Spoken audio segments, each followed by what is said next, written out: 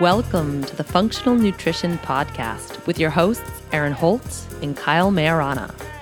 Erin is a holistic nutritionist and yoga teacher on the seacoast of New Hampshire.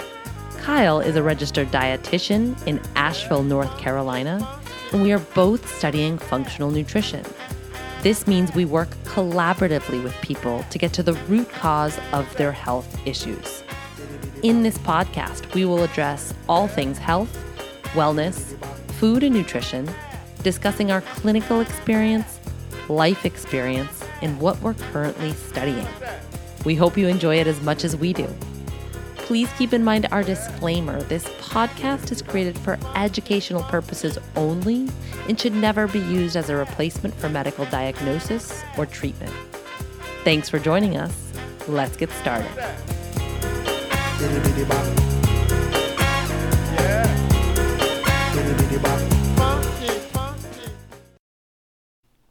What up, fam? Welcome back to the show.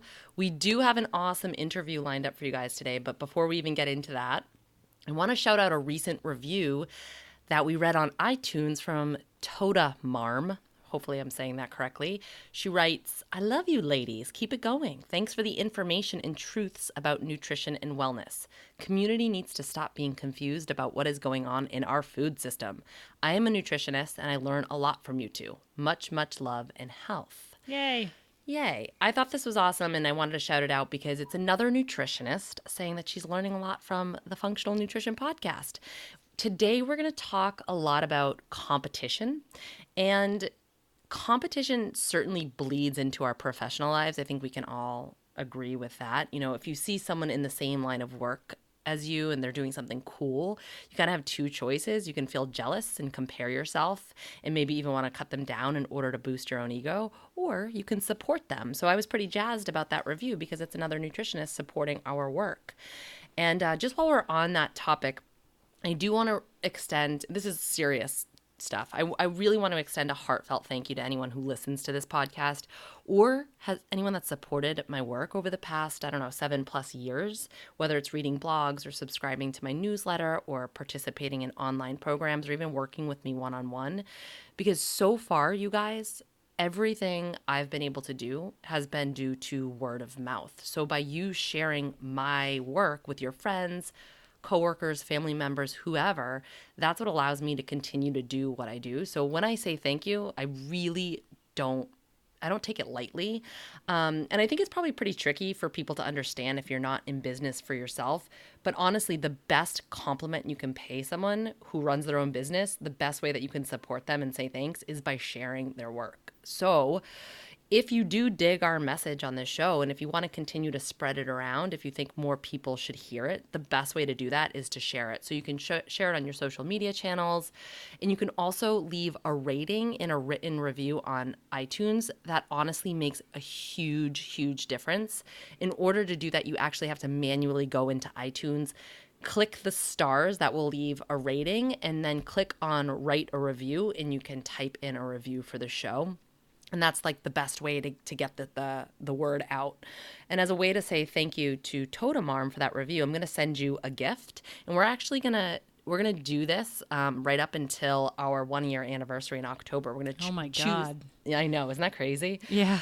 We're going to choose a review every episode, and we're going to send a gift from now till October because we just really want to say thank you for all of your support. Without your support, we wouldn't be here doing the show. So I'm going to send some sweet sweaty balls from Beauty Counter, from our sponsors. So it's like really, it's good stuff. I'm going to send Totem Arm. Make sure you email me, Erin@erinholthealth.com, and I'll send you a muscle care bath bomb from our sponsor, Blue Ridge Hemp.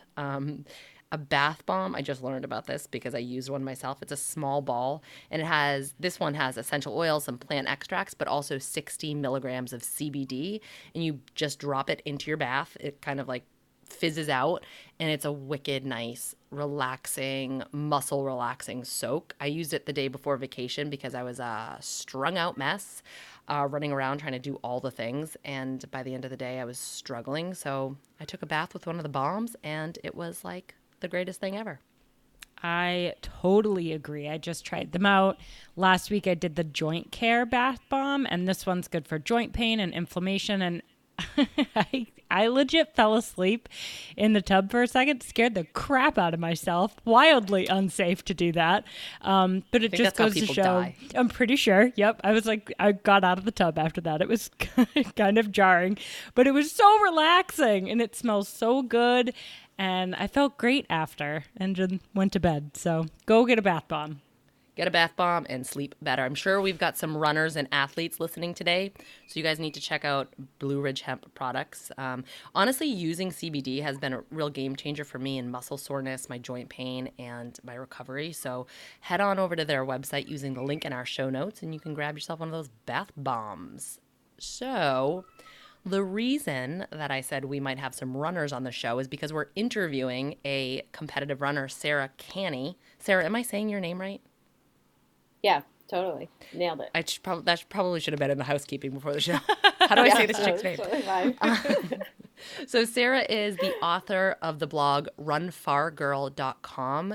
And I first met Sarah. She reached out to me because she is she's the creator of the Rise Run Retreat, an all-women's running retreat. And I came and spoke up in Vermont about nutrition and intuitive eating, and it was such a cool event. I don't know if you guys do it in the same place every year. I think you change it up, but that place was absolutely gorgeous. And I just need to, I'll let Sarah give you guys the details because she runs that every year, so she can tell you a little bit about the upcoming one. But if you're a runner listening to this show, you guys got to get on that. It's such an incredible event.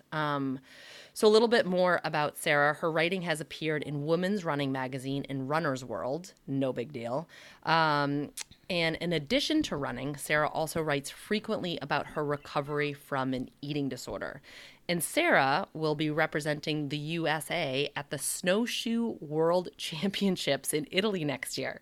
She lives in New Hampshire, so a fellow New Hampshire gal, with her husband and her 3 children. So Sarah, welcome to the show. Yeah, thanks so much for having me on. I'm excited to be here. Okay, so let's just dive right in. Can you tell us a little bit about yourself, how you got into competitive running, how you started a blog, all that jazz? Yeah, so I was never a runner growing up. I always played basketball through middle school and high school and didn't really find running until I was in college. And I think I'd always been, competitive by nature. And I just felt like I needed an outlet for that. And so I picked up running and somehow I settled in on a marathon. I just thought that would sound impressive if I could say that I had run a marathon. So that became kind of it's like no big deal, just thing. Casual marathon. Yep.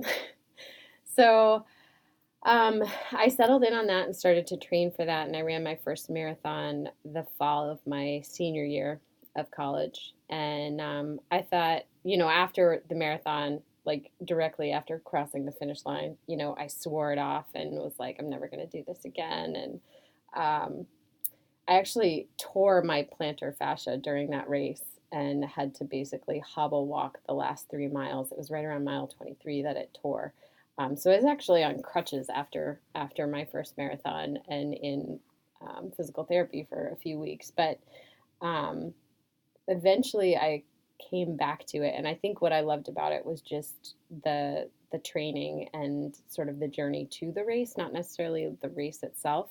I mean, I did end up running 8 more marathons, but I just really enjoy the work of the training. And then I basically just that first marathon got me hooked. And since then, I spent quite a bit of time running, local road races and was relatively competitive. And then took a long break from it when my husband and I lived out in Arizona, but kind of came back to it probably about 8 years ago. And it was kind of right after I had my daughter, I started running again. And I was kind of a new stay-at-home mom and newly kind of sort of returning to running.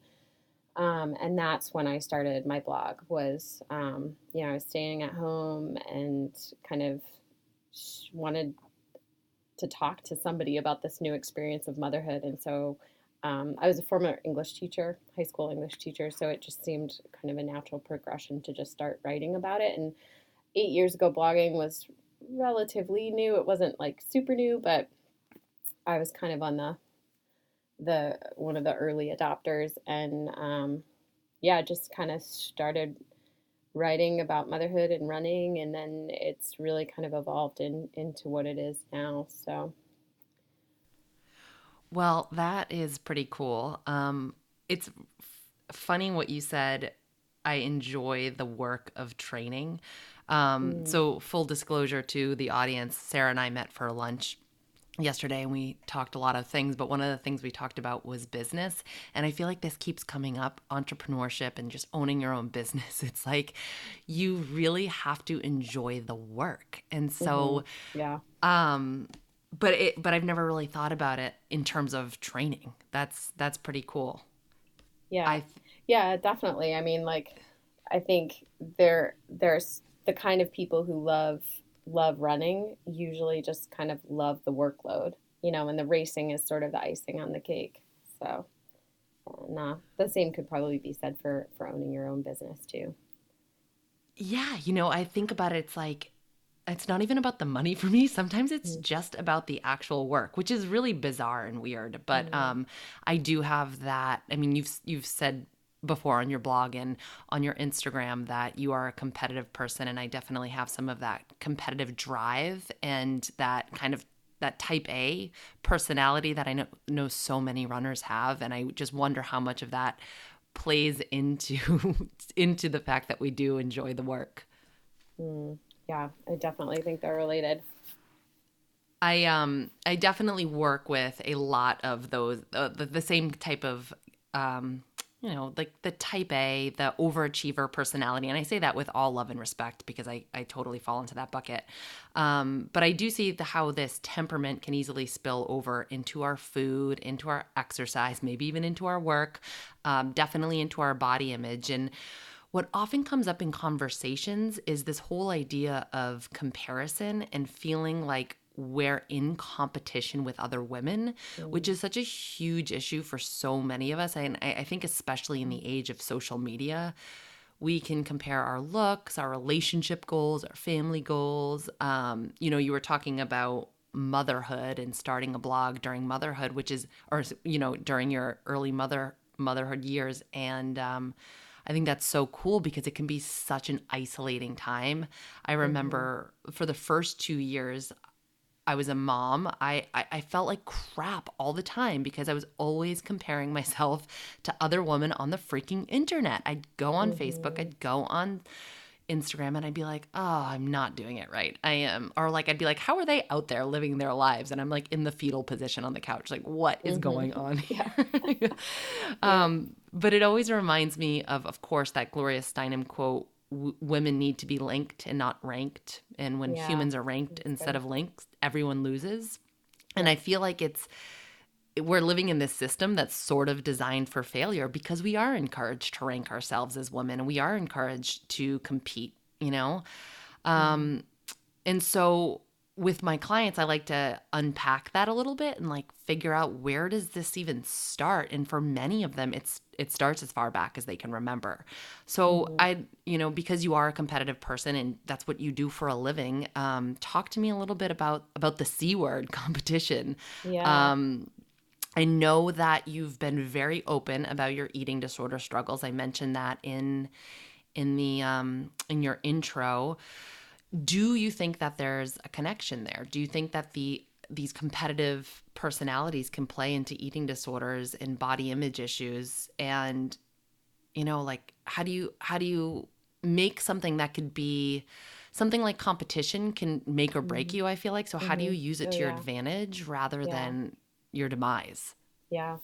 I mean, I definitely think that competition or that competitive nature is ingrained in my personality from a really young age. And I can just remember like having waffle eating competitions with my brother, like who could eat the most waffles, or like who could swim to the end of the pool the fastest, and always creating these sort of competitive scenarios with my siblings where it was like, who's going to win, and always being the one who wanted to come out on top. And um, you know and if I didn't win, I'd flip over the parcheesi board and storm out of the room. And um, so that has always been there from a really young age. And I think as I got older, sort of into my teen years, um, sort of realized like, okay, it's not really okay for me to be in competition with my siblings. Like we're on the same team, like we're a family.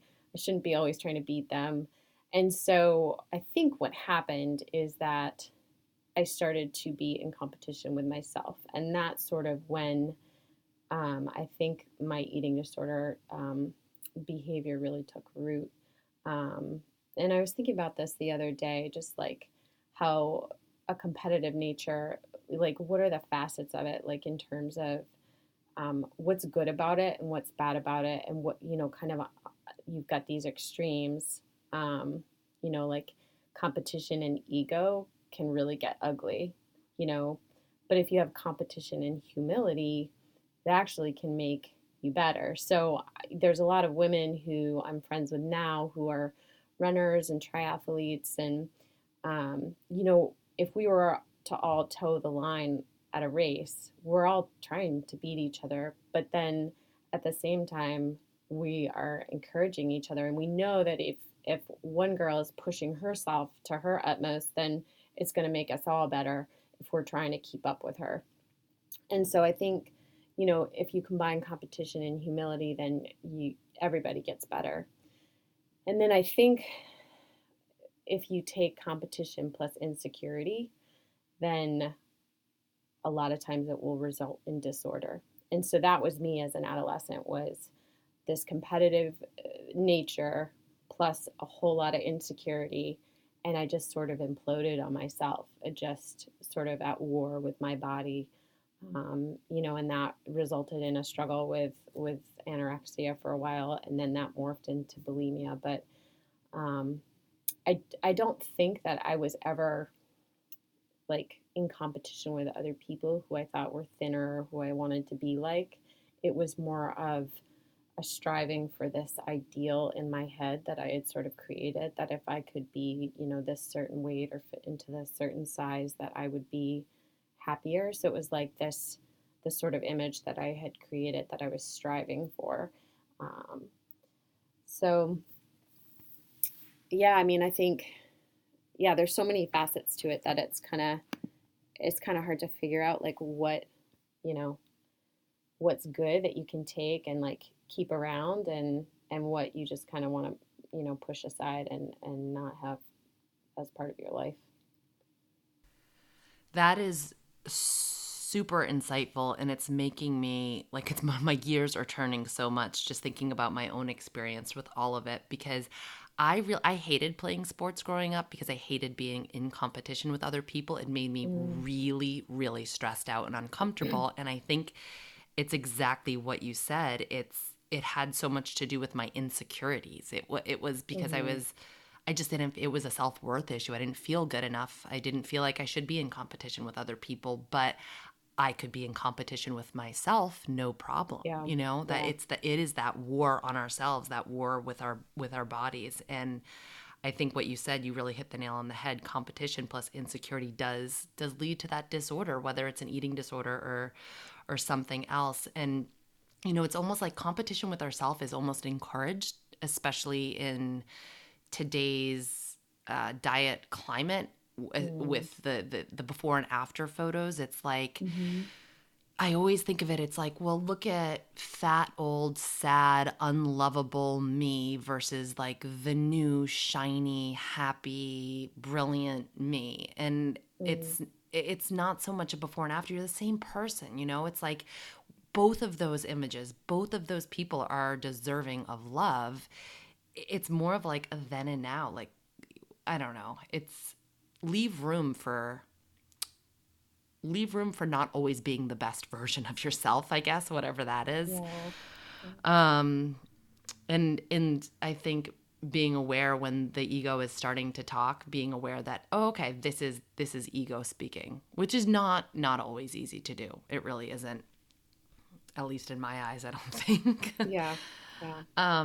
When you had originally reached out to me to come talk at your Rise Run retreat, you wanted me to talk about intuitive eating and mindful eating, and I'd love for you to talk about why you think that's so important, especially with runners. Yeah. Because I do see that being an issue with my runner population for sure. Hmm. Yeah. I mean, I definitely think that the endurance sports attract us, a competitive personality. So you're going to have somebody who um, will probably hyper focus on all aspects of their training, whether it's, how many miles they ran or how many calories they are eating, those kinds of things. And I think there's also sort of this trend of earning your food through exercise. Oh, well, I ran a marathon, or I ran a half marathon, so I'm going to go celebrate with a beer and a burger. But that's not okay to have a beer and a burger unless I've run this race, this X number of miles. um, and so I think that um, there's just there's not a lot of intuitive eating going on in the running community, because it's it's just sort of like another thing that you can log and keep track of, and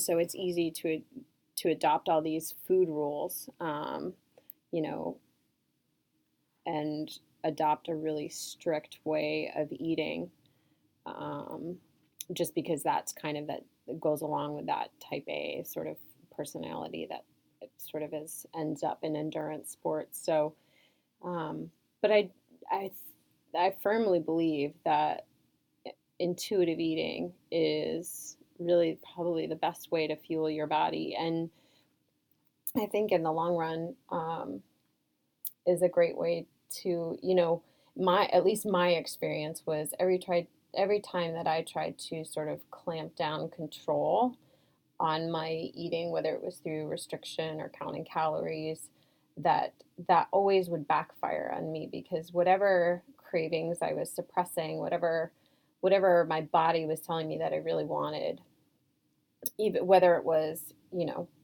for sustenance or for enjoyment, whatever it was that I was denying myself, usually it would come back 10 times stronger. And so I think um, that once you settle into, and I think we've kind of talked about this idea of unconditional permission, but once you've allowed that for yourself, and then, I mean, I would say that takes a little bit of time, at least in my own experience. Once you've granted yourself unconditional permission, it kind of takes a little bit of time to kind of self-regulate and just kind of balance out, you know, that idea of, oh, everything is permissible. There's no rules. And so once you sort of settled into granting yourself that permission, then the more in tune you are with your body and what it needs, and I think the more intuitive your eating becomes, and the better fueled your body is, and the happier you are. I mean, if if you're walking around with this cloud of rules and over your head about what you can and cannot eat, and when you can and can't eat it, um, that's a lot of mental space that's being taken up by something that doesn't really matter. And so I think ultimately for me, my experience has been intuitive eating is freedom, and freedom is enjoying life, and not being obsessed and wrapped up with, with the details of the food that I put in my body. I'm totally going to butcher this quote, but it's something like the body holds more wisdom than our deepest philosophies, and it's Mm, something that we're constantly turning away from is our own innate wisdom and trusting that our body really knows what's up. And it can be very, very scary, especially if you're a rule follower, to all of a sudden take the rules out of the equation. You're like, holy S, what's even mm, happening? It feels mm-hmm. very, very scary. Gretchen Rubin, we've talked about her on the show before. I'm a big fan of Gretchen Rubin, and she talks about with food, there are usually two camps. There's moderators and abstainers, and abstainers tend to really do well with like yes, no rules. So I do think personality plays into a little bit, and taking rules away from somebody that needs rules, it can feel like a complete fundamental breakdown. Yeah. But if there is like all, to your point, if there's all of this mental work and stress and chatter about food all of the time, like that really, that only not only weighs you down mentally, that weighs you down physically as well. Like that starts to Mm-hmm. impact your physiology. And the whole idea of earning food through exercise is a big one in the running community for sure, maybe even amongst many athletes. And I get it to some extent, but most of us are not running around as like elite athletes here. And I honestly, the way that I look at it is that that mentality is extraordinarily disordered. The fact that we have to earn our food through exercise, to me, that's a real, that comes back to what we were talking about earlier. It's a self worth issue. It's saying that I am Mm, not deserving of food. So I have to go out of my way to be deserving of food. And the fact of the matter is, as a a human being that is on this planet breathing, you've already earned your right to eat. It is the messaging and the programming that has made you believe otherwise, and we need to start to unwind that. So there's no earning food in my eyes anyway. Now, Kyle isn't on the show. We had some some tech issues, you guys. So she was on the show. Now she's not on the show, but she did have a question that's sort of related to that a little bit. So we were talking about intuitive eating, and she was wanted to bring up this whole idea of intuitive training. Like, how do you balance mm, having goals with mm-hmm. knowing when to scale back? And I think so. Again, coming back to the ladies that I see with that overachiever, perfectionist, or even just the modern woman of like doing the most all the time, it can be Mm-hmm. super duper taxing on the body. I see a lot of adrenal issues in my practice, and it's like, okay, it's great to have these goals, but how do you temper something that's so good for you maybe mentally but can be so challenging physically? Like, where do you draw the Mm. line, and how do you start to listen to your body?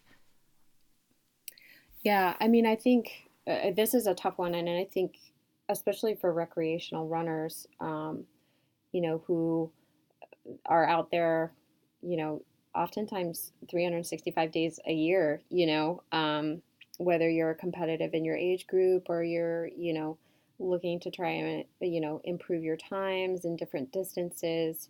Um, there's a tendency to just train all year round at the same level. Um, so I think one of the things that is helpful is to have a coach. I am a running coach, but I also work with a coach. I have my own coach, and so we usually sit down at the beginning of the year, kind of December-ish time, and map out the races that I want to do. What are my big goal races, and then usually every year I take an off season in November, October, November, where I take 3 to 4 weeks where, maybe 1 week of total rest. So no running and no working out at the gym or, no anything really. And then the remaining weeks of the off season are just moving with my kids, going hiking with my kids, or taking a yoga class, or going to the gym, doing something that's not structured training specific to running. And so actually, I'm just coming off a mini mid-season break where I took 10 days off, where I didn't 10 days off really of running? do any. Yeah, 10 days off of running. So I didn't run for Was 10 days, and I'm not injured. So it wasn't injury prevention. I'm not trying to heal something that's broken. I finished my spring and early summer racing, and I'm taking 10 days before I get into my late summer and fall races. has that been So hard for you mentally to take that much time off? no, actually, and I think that's so many people are so worried about like either being stir crazy or not having their mental release, or not having that outlet.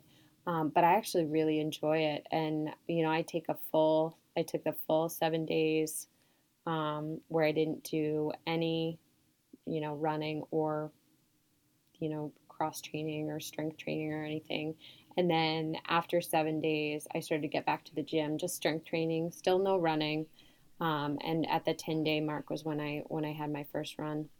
And actually, I think for me, it's a really good sign that I don't miss it when I take that break, because I have this sort of addictive personality that tends towards obsession and disorder.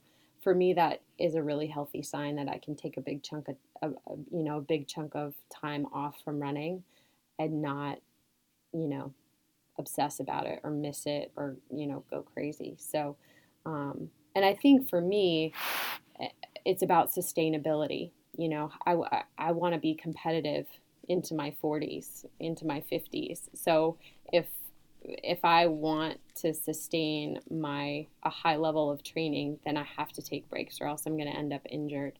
So I think for recreational runners, it's just really important to sit down, at the beginning of the year and kind of map out, what races are you going to do? What are your goals? And after each, you know, big race, let's say you choose 2 to 3 big races in a calendar year, to take a week afterwards where you take a break, where you know, take take a break from structured training, from any plan, and just move in other ways that that are not running. And I know that not our whole, it's we're not a running podcast, and so our audience isn't all runners. I'm sure we've got a lot of them out there, but I think this lesson can be can be extended to so many different things. When I have, when I'm talking to somebody and I'm assessing how they're doing, how they're feeling. A big thing that I see is super low energy. I just am so tired. I don't have Mm, energy. I have brain fog. Those are the big three things that I see from women. And I go over their not just their food, but their life. And I'm like, holy smokes, look at all the things you're doing. And a lot of us use exercise as a stress relief, right? But mm, exercise, it's kind of a double-edged yeah. sword, because if you've got a ton of life stress and then you throw exercise, which is a stressor in and of itself, onto that, we've got a real problem. So I love Hmm. what you're saying about being cyclical, and having these seasons in Hmm. order to be able to do this for the long haul. And again, whether that's running or something else, like we just want to feel good. We want Yeah. longevity with just feeling good. And sometimes Hmm. that requires us to pulse in and out of things. And I've tried to be real, talk about it on the show quite a bit, of like how I'll move through different exercise based on how I'm feeling, and really trying to listen to my body, and come back to that intuition, and that body wisdom, and like trusting that my body knows what's up. It's going to tell me what I need to do. But that's really hard for people to give up. And so it's nice hearing from somebody who is a professional competitive runner to hear, like, yeah, sometimes you take breaks too. Because honestly, like, every single thing in nature has seasons, and yet we expect Mm, ourselves to function at this go pace around the clock, and it just doesn't make any sense from a biological standpoint. I mean, look out at nature. The moon has cycles. We have seasons, and yet we expect ourselves to perform at like our peak all the time. It's just Yeah. bonkers. I think Yeah, it's it so is a cool. really, Oh, sorry. Go ahead. oh, sorry. Yeah, I mean, it really is an unrealistic expectation. And so I try to look at it as, like you said, there are seasons and a cyclical nature to everything around us. If you kind of look at it as an ebb and flow of your energy levels so that you can peak because I mean, obviously, the goal for a competitive runner is to peak on race day at your goal race, and hit your goal. So if you're always sort of functioning at this high output, high energy level, you're never going to peak. And so you're never going to reach your goals. So looking at it in a cyclical way, with an ebb and flow is the best way to go about it. What I was gonna say before is I think it's very cool that that you are a coach who has a coach because it's so important to like, I mean, I'm a nutritionist and I feel like I'm pretty good at my job, but I have my own nutritionist. Like I need somebody to come in and like kind of not tell me what to do, but just to like get out of my own way sometimes. So I Mm-hmm. think sometimes we Yeah. like, I don't know, if we're in that profession, it's hard for us to like seek somebody else out to help with, with stuff, but I think it's Mm-hmm. so important to do. Um, Yeah. there was something that I wanted to bring up that I recently read, and I think it was a blog post you wrote relatively recently, and it was about your postpartum experience with your third child. So you have Mm-hmm. three kiddos. Yep. And so you said the third time around it was different than with your first two, particularly when it involved running and getting back to running. And this definitely caught my eye because I pretty much hate everything about how our society views the postpartum time period. My own postpartum care was deplorable. And now I see a lot of clients in this whole phase, whether it's a couple months after having a baby or a year or 2 years after having a baby. And they're just struggling. And sometimes it's a physical thing because this postpartum period can really be triggersome for thyroid imbalance, autoimmunity, adrenal issues. But sometimes they're struggling because they're wondering why they're not performing the way they used to or the way that they think they should. We all can relate to how much pressure society puts on us to return to exactly who we were, what we did, and exactly how we looked right after having a baby. That grace period, I shouldn't even call it a grace period because there's not much grace involved, but it's just so unrealistically short, and we place these impossible standards on ourselves, and it leads to health issues both mentally and physically. So I'd love for you to talk us through what may have changed in your mindset and your approach after having your third child. I feel like you're basically an expert on this after having three children. Yeah. Yeah. I mean, I think so. In terms of just the running piece, after my first child, I hadn't been running at all for about 3 years, and so my return to running after my first was very gradual. And she was born in December, so it's like who wants to go out and run in January and February anyway? So in New England, so that return to running was pretty gradual, and then by the time I was pregnant with and had my second, I'd kind of worked my way back up to being competitive. I'd won a couple local races, nothing crazy, but um, was was running pretty well. And so going into that pregnancy, I was just thinking like, I just don't want to lose any fitness. I don't want any setbacks. I want to just jump right back in after I have him. Um, and so I ran quite a bit up until I had him. Was still running pretty high. For a pregnant woman, relatively high mileage. And then afterwards, I jumped on the treadmill probably. I think it was 4 days postpartum, um, which was really an idiotic thing to do. And was like, oh, okay, maybe I'm not ready. I'll wait another week or two. So I waited a couple more weeks and then kind of got right back into it. And I remember being on the treadmill and just feeling like everything was falling out and just this, and was just leaking constantly, like not just running, just walking around the kitchen, or carrying groceries in from the car. Um, so that's when I realized, like, okay, there's something really wrong here, and ended up seeing a physical therapist who specialized in women's health and pelvic floor rehab. You saw Um, Kristen over at Oceanside, I right? did. Yep. I Shouting saw her Kristen out. at Ooh, ooh. Oceanside. Yeah. And she was just starting her practice. Like she was in a massage therapist's room and like just doing it on her own. And um, anyway, so I saw her, and, her assessment kind of showed that I had a very slight prolapse, bladder prolapse. Um, and that my pelvic floor was just pretty much shot, like super weak. And I'd weakened it by running really late into my pregnancy, and then I hadn't done any sort of pelvic floor strength to support the running and the training that I had wanted to do. So basically, I just kind of had to backtrack, back to these, really small exercises to strengthen my pelvic floor, to strengthen the inner abdominal wall, and just had to spend quite a few weeks just getting strong again so that I could run without leaking.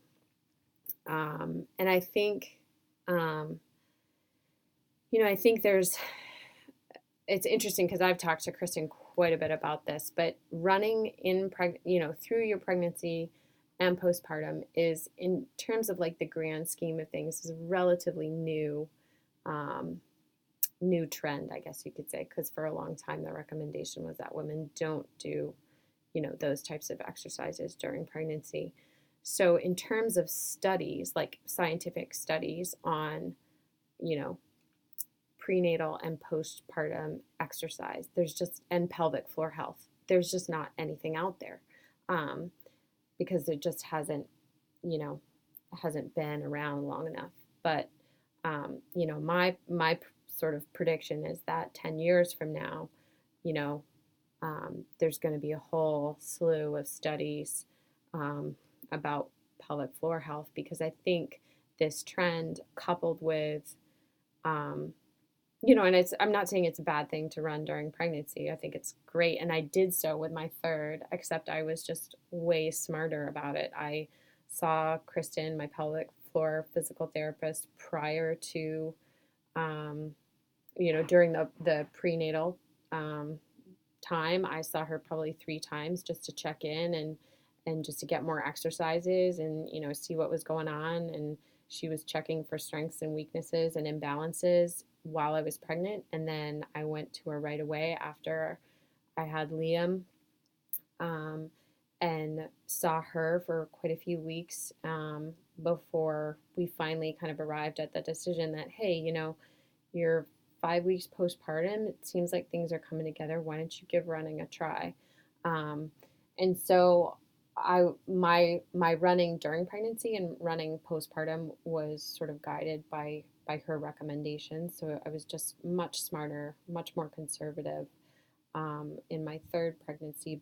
But I think, kind of going back to what I was talking about in terms of like pelvic floor health and trends, um, I think this idea of running through pregnancy and returning to running very soon postpartum, plus social media, is just like the perfect storm um, of just like bad habits or, just like doing, not listening to your body, I guess is what I'm trying to say, is that, um, a lot of, and I certainly felt like this was true of me, but I really took pride in the fact that I ran through my second pregnancy all the way up until a couple days before my due date. And of course, I posted that on social media, like, hey, look at me.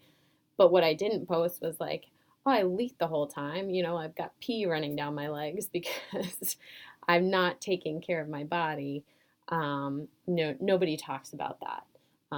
You're just, whatever you see on social media is just the highlights and the snapshot and the good stuff. And so I think that a lot of women aren't necessarily listening to their bodies because, they look on social media and it's like, oh, well, she's doing it. She's 33 weeks. She's 38 weeks. She's just ran 5 miles. She just raced a half marathon.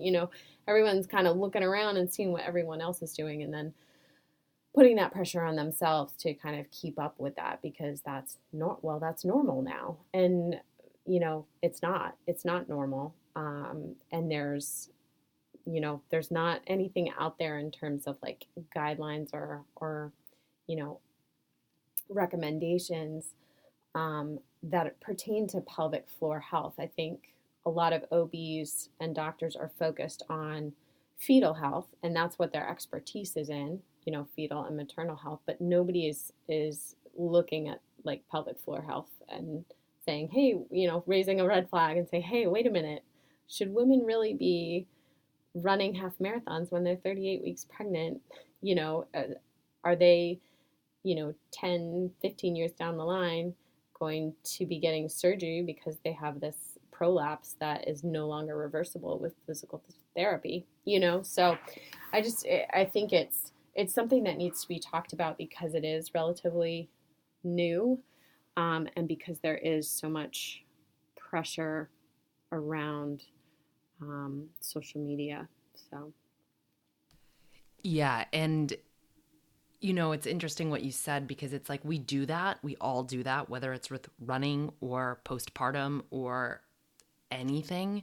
And what we never stop to think about the fact that we have no context to the image and the captions that we see. We don't know what is going on behind the scenes. People didn't know you were pissing yourself. You know what I mean? Like, right. You don't know what's going on. And I don't necessarily think like, not everybody is necessarily being, we're not trying to be like snaky, like only revealing certain things, not all of us, but it's just an image. It's a moment in time without any context. We don't know the person's health history. We don't know anything. So to compare what somebody else is doing is just so bonkers, and yet we do it. I wasn't planning on bringing this up, but it kind of feels right. I had a listener write in talking about Transformation Tuesdays, which I'm honestly not super familiar with, and I don't have the email sitting in front of me, but she wanted me to kind of do a riff on a blog post about it and how, she would much rather see, rather than like the before and after pictures, like how about before and after an eating disorder recovery or before and after somebody got healthy, and like I would much rather see that in my feed.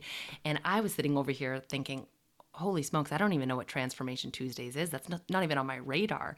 And what is on my radar, what I do see in my feed is the eating disorder recovery before and after. It is the I got healthy before and after. And I think it's because I have spent so much time and effort curating my feed so that I don't see the things that I don't want to see. If it registers as unhealthy to me, and I'm not talking about the person that's posting, I'm talking about my response to it, it goes. Like that's an immediate unfollow, and that says it has everything to do with me, not the other person. But I spend a lot of time on social media, so it has to be a safe place for me, one where I don't feel triggered, one where I don't feel like, oh my God, I'm a crap person because I can't do X, Y, Z, or I don't look like that, or I am not performing to that level. I guess my advice for that reader is like, if that's happening, if that's coming up, you got to do a really good job of cleaning that stuff up and taking it on out of there. You do not need to feel less than when you go onto your social media pages. And again, there's nothing wrong with people posting that. It's the issue is like, how are you responding? And you have to constantly check in with yourself. Like, how am I responding to this? Is this a trigger for me? Is this causing me to feel badly about myself? And if that's the case, get it out of there. That is your responsibility as the consumer. So that's just my little 2 cents on that. Yeah. No, I definitely agree that, I spend a lot of time on social media, and it can definitely be a place where, if you're scrolling around and what you're seeing is making you feel, discouraged, depressed, less than, then that's probably somebody you shouldn't be following. And, who knows? Like, people might be not following me because I do that to them. It's not necessarily my intention, but maybe there's something about me that, triggers something in them. And that's okay. I'd rather, if it's better for your mental well-being to not follow me, then don't follow me. And I do the same, I do the same thing. Some of the things that I feel insecure about, I mean, honestly, we homeschool our three kids, and I do a lot of other things, so I'm always feeling like I'm not doing enough for my kids. So I can't follow any other homeschooling moms on Instagram because it makes me feel like I'm not doing enough, because they're so into it, or look at that great lesson plan that they just created, and look at that craft that they have their kids doing, and then I feel terrible about like the coloring pages I just printed, or like whatever it is. Like, I did, for whatever reason, I can't follow people like that. so so I Oh my think, gosh. No, you I'm just right there have to, with you. like, yeah, you just have to pick and choose, and like you said, curate your feed so that it's uplifting to you and not discouraging. I was following some, I don't know if it would be a attachment parenting, but like kind of like that sort of stuff, like the conscious parenting. And it was like Mm, stuff kept coming up in my feed about like how you never want to say no to your child. And I was like, oh my God. I like started a fund for Hattie's like future therapy because I'm like, I can't. And I just felt like such a bad mom every time I read them. And then I'm like, why is this in my feed still? I gotta let it go. And yeah. exactly to your point, like there's been a couple of people who have said to me, like, oh, I always feel like when I see what you're feeding Hattie, I always feel like crap about myself. I'm like, unfollow me. Like, get that out of there. You don't need to be feeling, you know, guilty about anything. Just Yeah. unfollow. All right, we did have one listener question come in. So in the first part is I'll answer because I don't want to throw you on the spot. It's definitely a nutrition based question. But the other part of the question is something that I feel like you could probably tackle. So she wrote in, and I actually don't have her name. This was somebody that wrote into Kyle. Is it really possible to get enough iron as a female vegetarian endurance athlete? I also do ultra marathons, and I've recently started eating red meat occasionally because I was diagnosed as anemic. I was taking iron supplements, but still drooling at the thought of high iron foods. And so, my thought with this, putting my nutrition hat on, is that okay? So first of all, iron from plants, which is non-heme iron, is absorbed very differently than iron from animal sources, which is called heme iron. So if your body is telling you that it needs more iron, I would absolutely listen to that, especially if you're open to eating meat, which it sounds like you are since you're doing it. um, Keep in mind that while red meat does contain iron, so do other animal sources. So don't feel like you have to eat red meat just to get iron. Bivalves do. So that's like mussels, clams. What else is a bivalve? Mussels, clams. You probably get the picture here. Chicken, fish, turkey, all of that contains ample iron. So just eat what your body craves. It's really one of the best ways to bring mindfulness and intuition into your eating is listening to your body. It's honestly not feedback that we want to reject. If your body's really craving something like that, I mean, it's not craving Cheetos, it's craving iron rich foods, which is pretty darn specific. Um, I've I was a vegan for some time, and all of a sudden it was like super random. I started dreaming, like literally having dreams about eating salmon. And at that point in my life, I had never even eaten salmon before in my entire life. So it was like a very weird thing. But my boyfriend at the time was kind enough to encourage me to actually go ahead and eat the salmon. And it was like once I started, I couldn't stop. Like I ate salmon every single night for a long time. So clearly my body was in need of something there. And then I kind of got over that phase, but it like filled the need. And I'm really grateful that I was able to listen to that. So the point is, I said it before, our bodies are pretty darn wise. And if you're willing to listen to them, then they will deliver exactly what we need. So that's my do you have anything to add in terms of iron? Have you had issues with iron at all? I haven't. I have had my blood tested quite a few times. There are obviously different um, blood testing services out there, and some of them market towards endurance athletes. A lot of times my ferritin is low, not necessarily my iron. And you could probably talk more about ferritin and why it's important. But for the most part, I haven't had any issues with low iron. Um, so Okay, cool. But she also had a second part question that I think would be more directed to you. How do you make sure that you're eating enough calories without counting the calories when you're an endurance athlete? And I think this is especially true, or it would be interesting to hear what you have to say as somebody that has recovered from an eating disorder and does practice intuitive eating. She says that going off of hunger pains can steer her in the wrong direction with both under and overeating.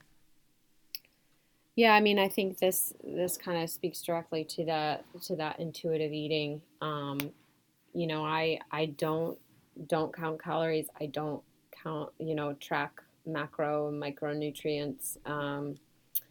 I mostly just try to eat a variety of foods and eat when I'm hungry and stop when I'm full. And I think so. I don't. I'm in a place now where I don't see overeating as a problem. Um, if I overeat at any given meal, then I know that the next day or the next meal, my body will tell me what it wants. And if it doesn't want and typically it does not want as much. So I have kind of gotten away from this idea that my portions have to be certain sizes at certain meals. And I just eat kind of what I want and what feels good. And, once I'm satiated, I stop. Um, and sometimes I eat beyond that point of satiety. I eat more than what fills me up. And, and so I think, maybe shifting your mentality towards this idea of overeating might be helpful. To know that if you do overeat, that your body will regulate itself after that happens, and you probably won't eat as much the next day or the next meal. Um, so I think when you're an athlete, it's just really important to listen to, because and it sounds like she's really active. Um, and doing quite a bit of training if she's running, ultras. So I think it's just really important to just honor the cravings that you have and the hunger that you have when you have it, um, and not not kind of box things into this idea of under or overeating. Yeah, I love what you said, a kind of like a reframe around overeating. And honestly, so many of us are undereating anyway that what we consider overeating is just actually eating like normal. Yeah. Um, and it kind of goes back to the point what we were talking about earlier with cycles. Like, how do we expect our bodies to just eat the same amount of food every single day when so many of our inputs change every single day? It's Hmm. just it's Yeah. kind of a silly thing. And I think your point that like if you eat a lot one day, then the next day your body might not want that much food. It's just a matter of listening to your body, and especially as females, I mean, our hormones play into that, where we are in our cycle. It's all pretty, really plays into our hunger levels. All right, so we're coming up on an hour here, and I don't want to keep you for too much longer. I know that you have an event coming up in November, I believe it is. So I'd love for you to tell us a little bit more about that and where our listeners can find you. I do want to shout out you do have a postpartum training. I know we talked a lot about postpartum running. You have a training plan on your website. I'll link to that in the show notes, but tell us a little bit more about where we can find you in your next events. Yeah, so you can find my blog at runfargirl.com, and then my social media handles, Twitter and Instagram, are at runfargirl. And then the event that Erin was talking about is Rise Run Retreat, and we have three events this year. We've already had our spring retreat, which Erin came to, and then In a few weeks here, we're going to have a women's running camp. And then in November, we have a race weekend meetup in the Seacoast area of New Hampshire. It'll be a really fun weekend of a live podcast broadcast at a local brewery, a shakeout run, a pre-race dinner, and then the group that gathers for that weekend will be running the Seacoast Half Marathon in Portsmouth. So it's just a super fun girls' weekend with lots of great content and events to go to, and that'll be the weekend around November 11th. I believe the race is November 11th, so I think it's like November 9th through the 9th through the 11th. And for more information about that, you can go to riserunretreat.com, and that's all of our events and a little bit about how I started Rise Run Retreat. That's all up there on that website. Okay, awesome. Thank you so much, Sarah, for being on the show. I know this is a good one. A lot of people are going to be looking forward to hearing about all this stuff, and definitely you guys go check her out. Thank you, Sarah. Yeah, thanks for having me. It was great. Thanks for joining us for this episode of the Functional Nutrition Podcast. If you'd like to submit a question for Erin and Kyle to tackle, fill out the contact form at erinholthealth.com.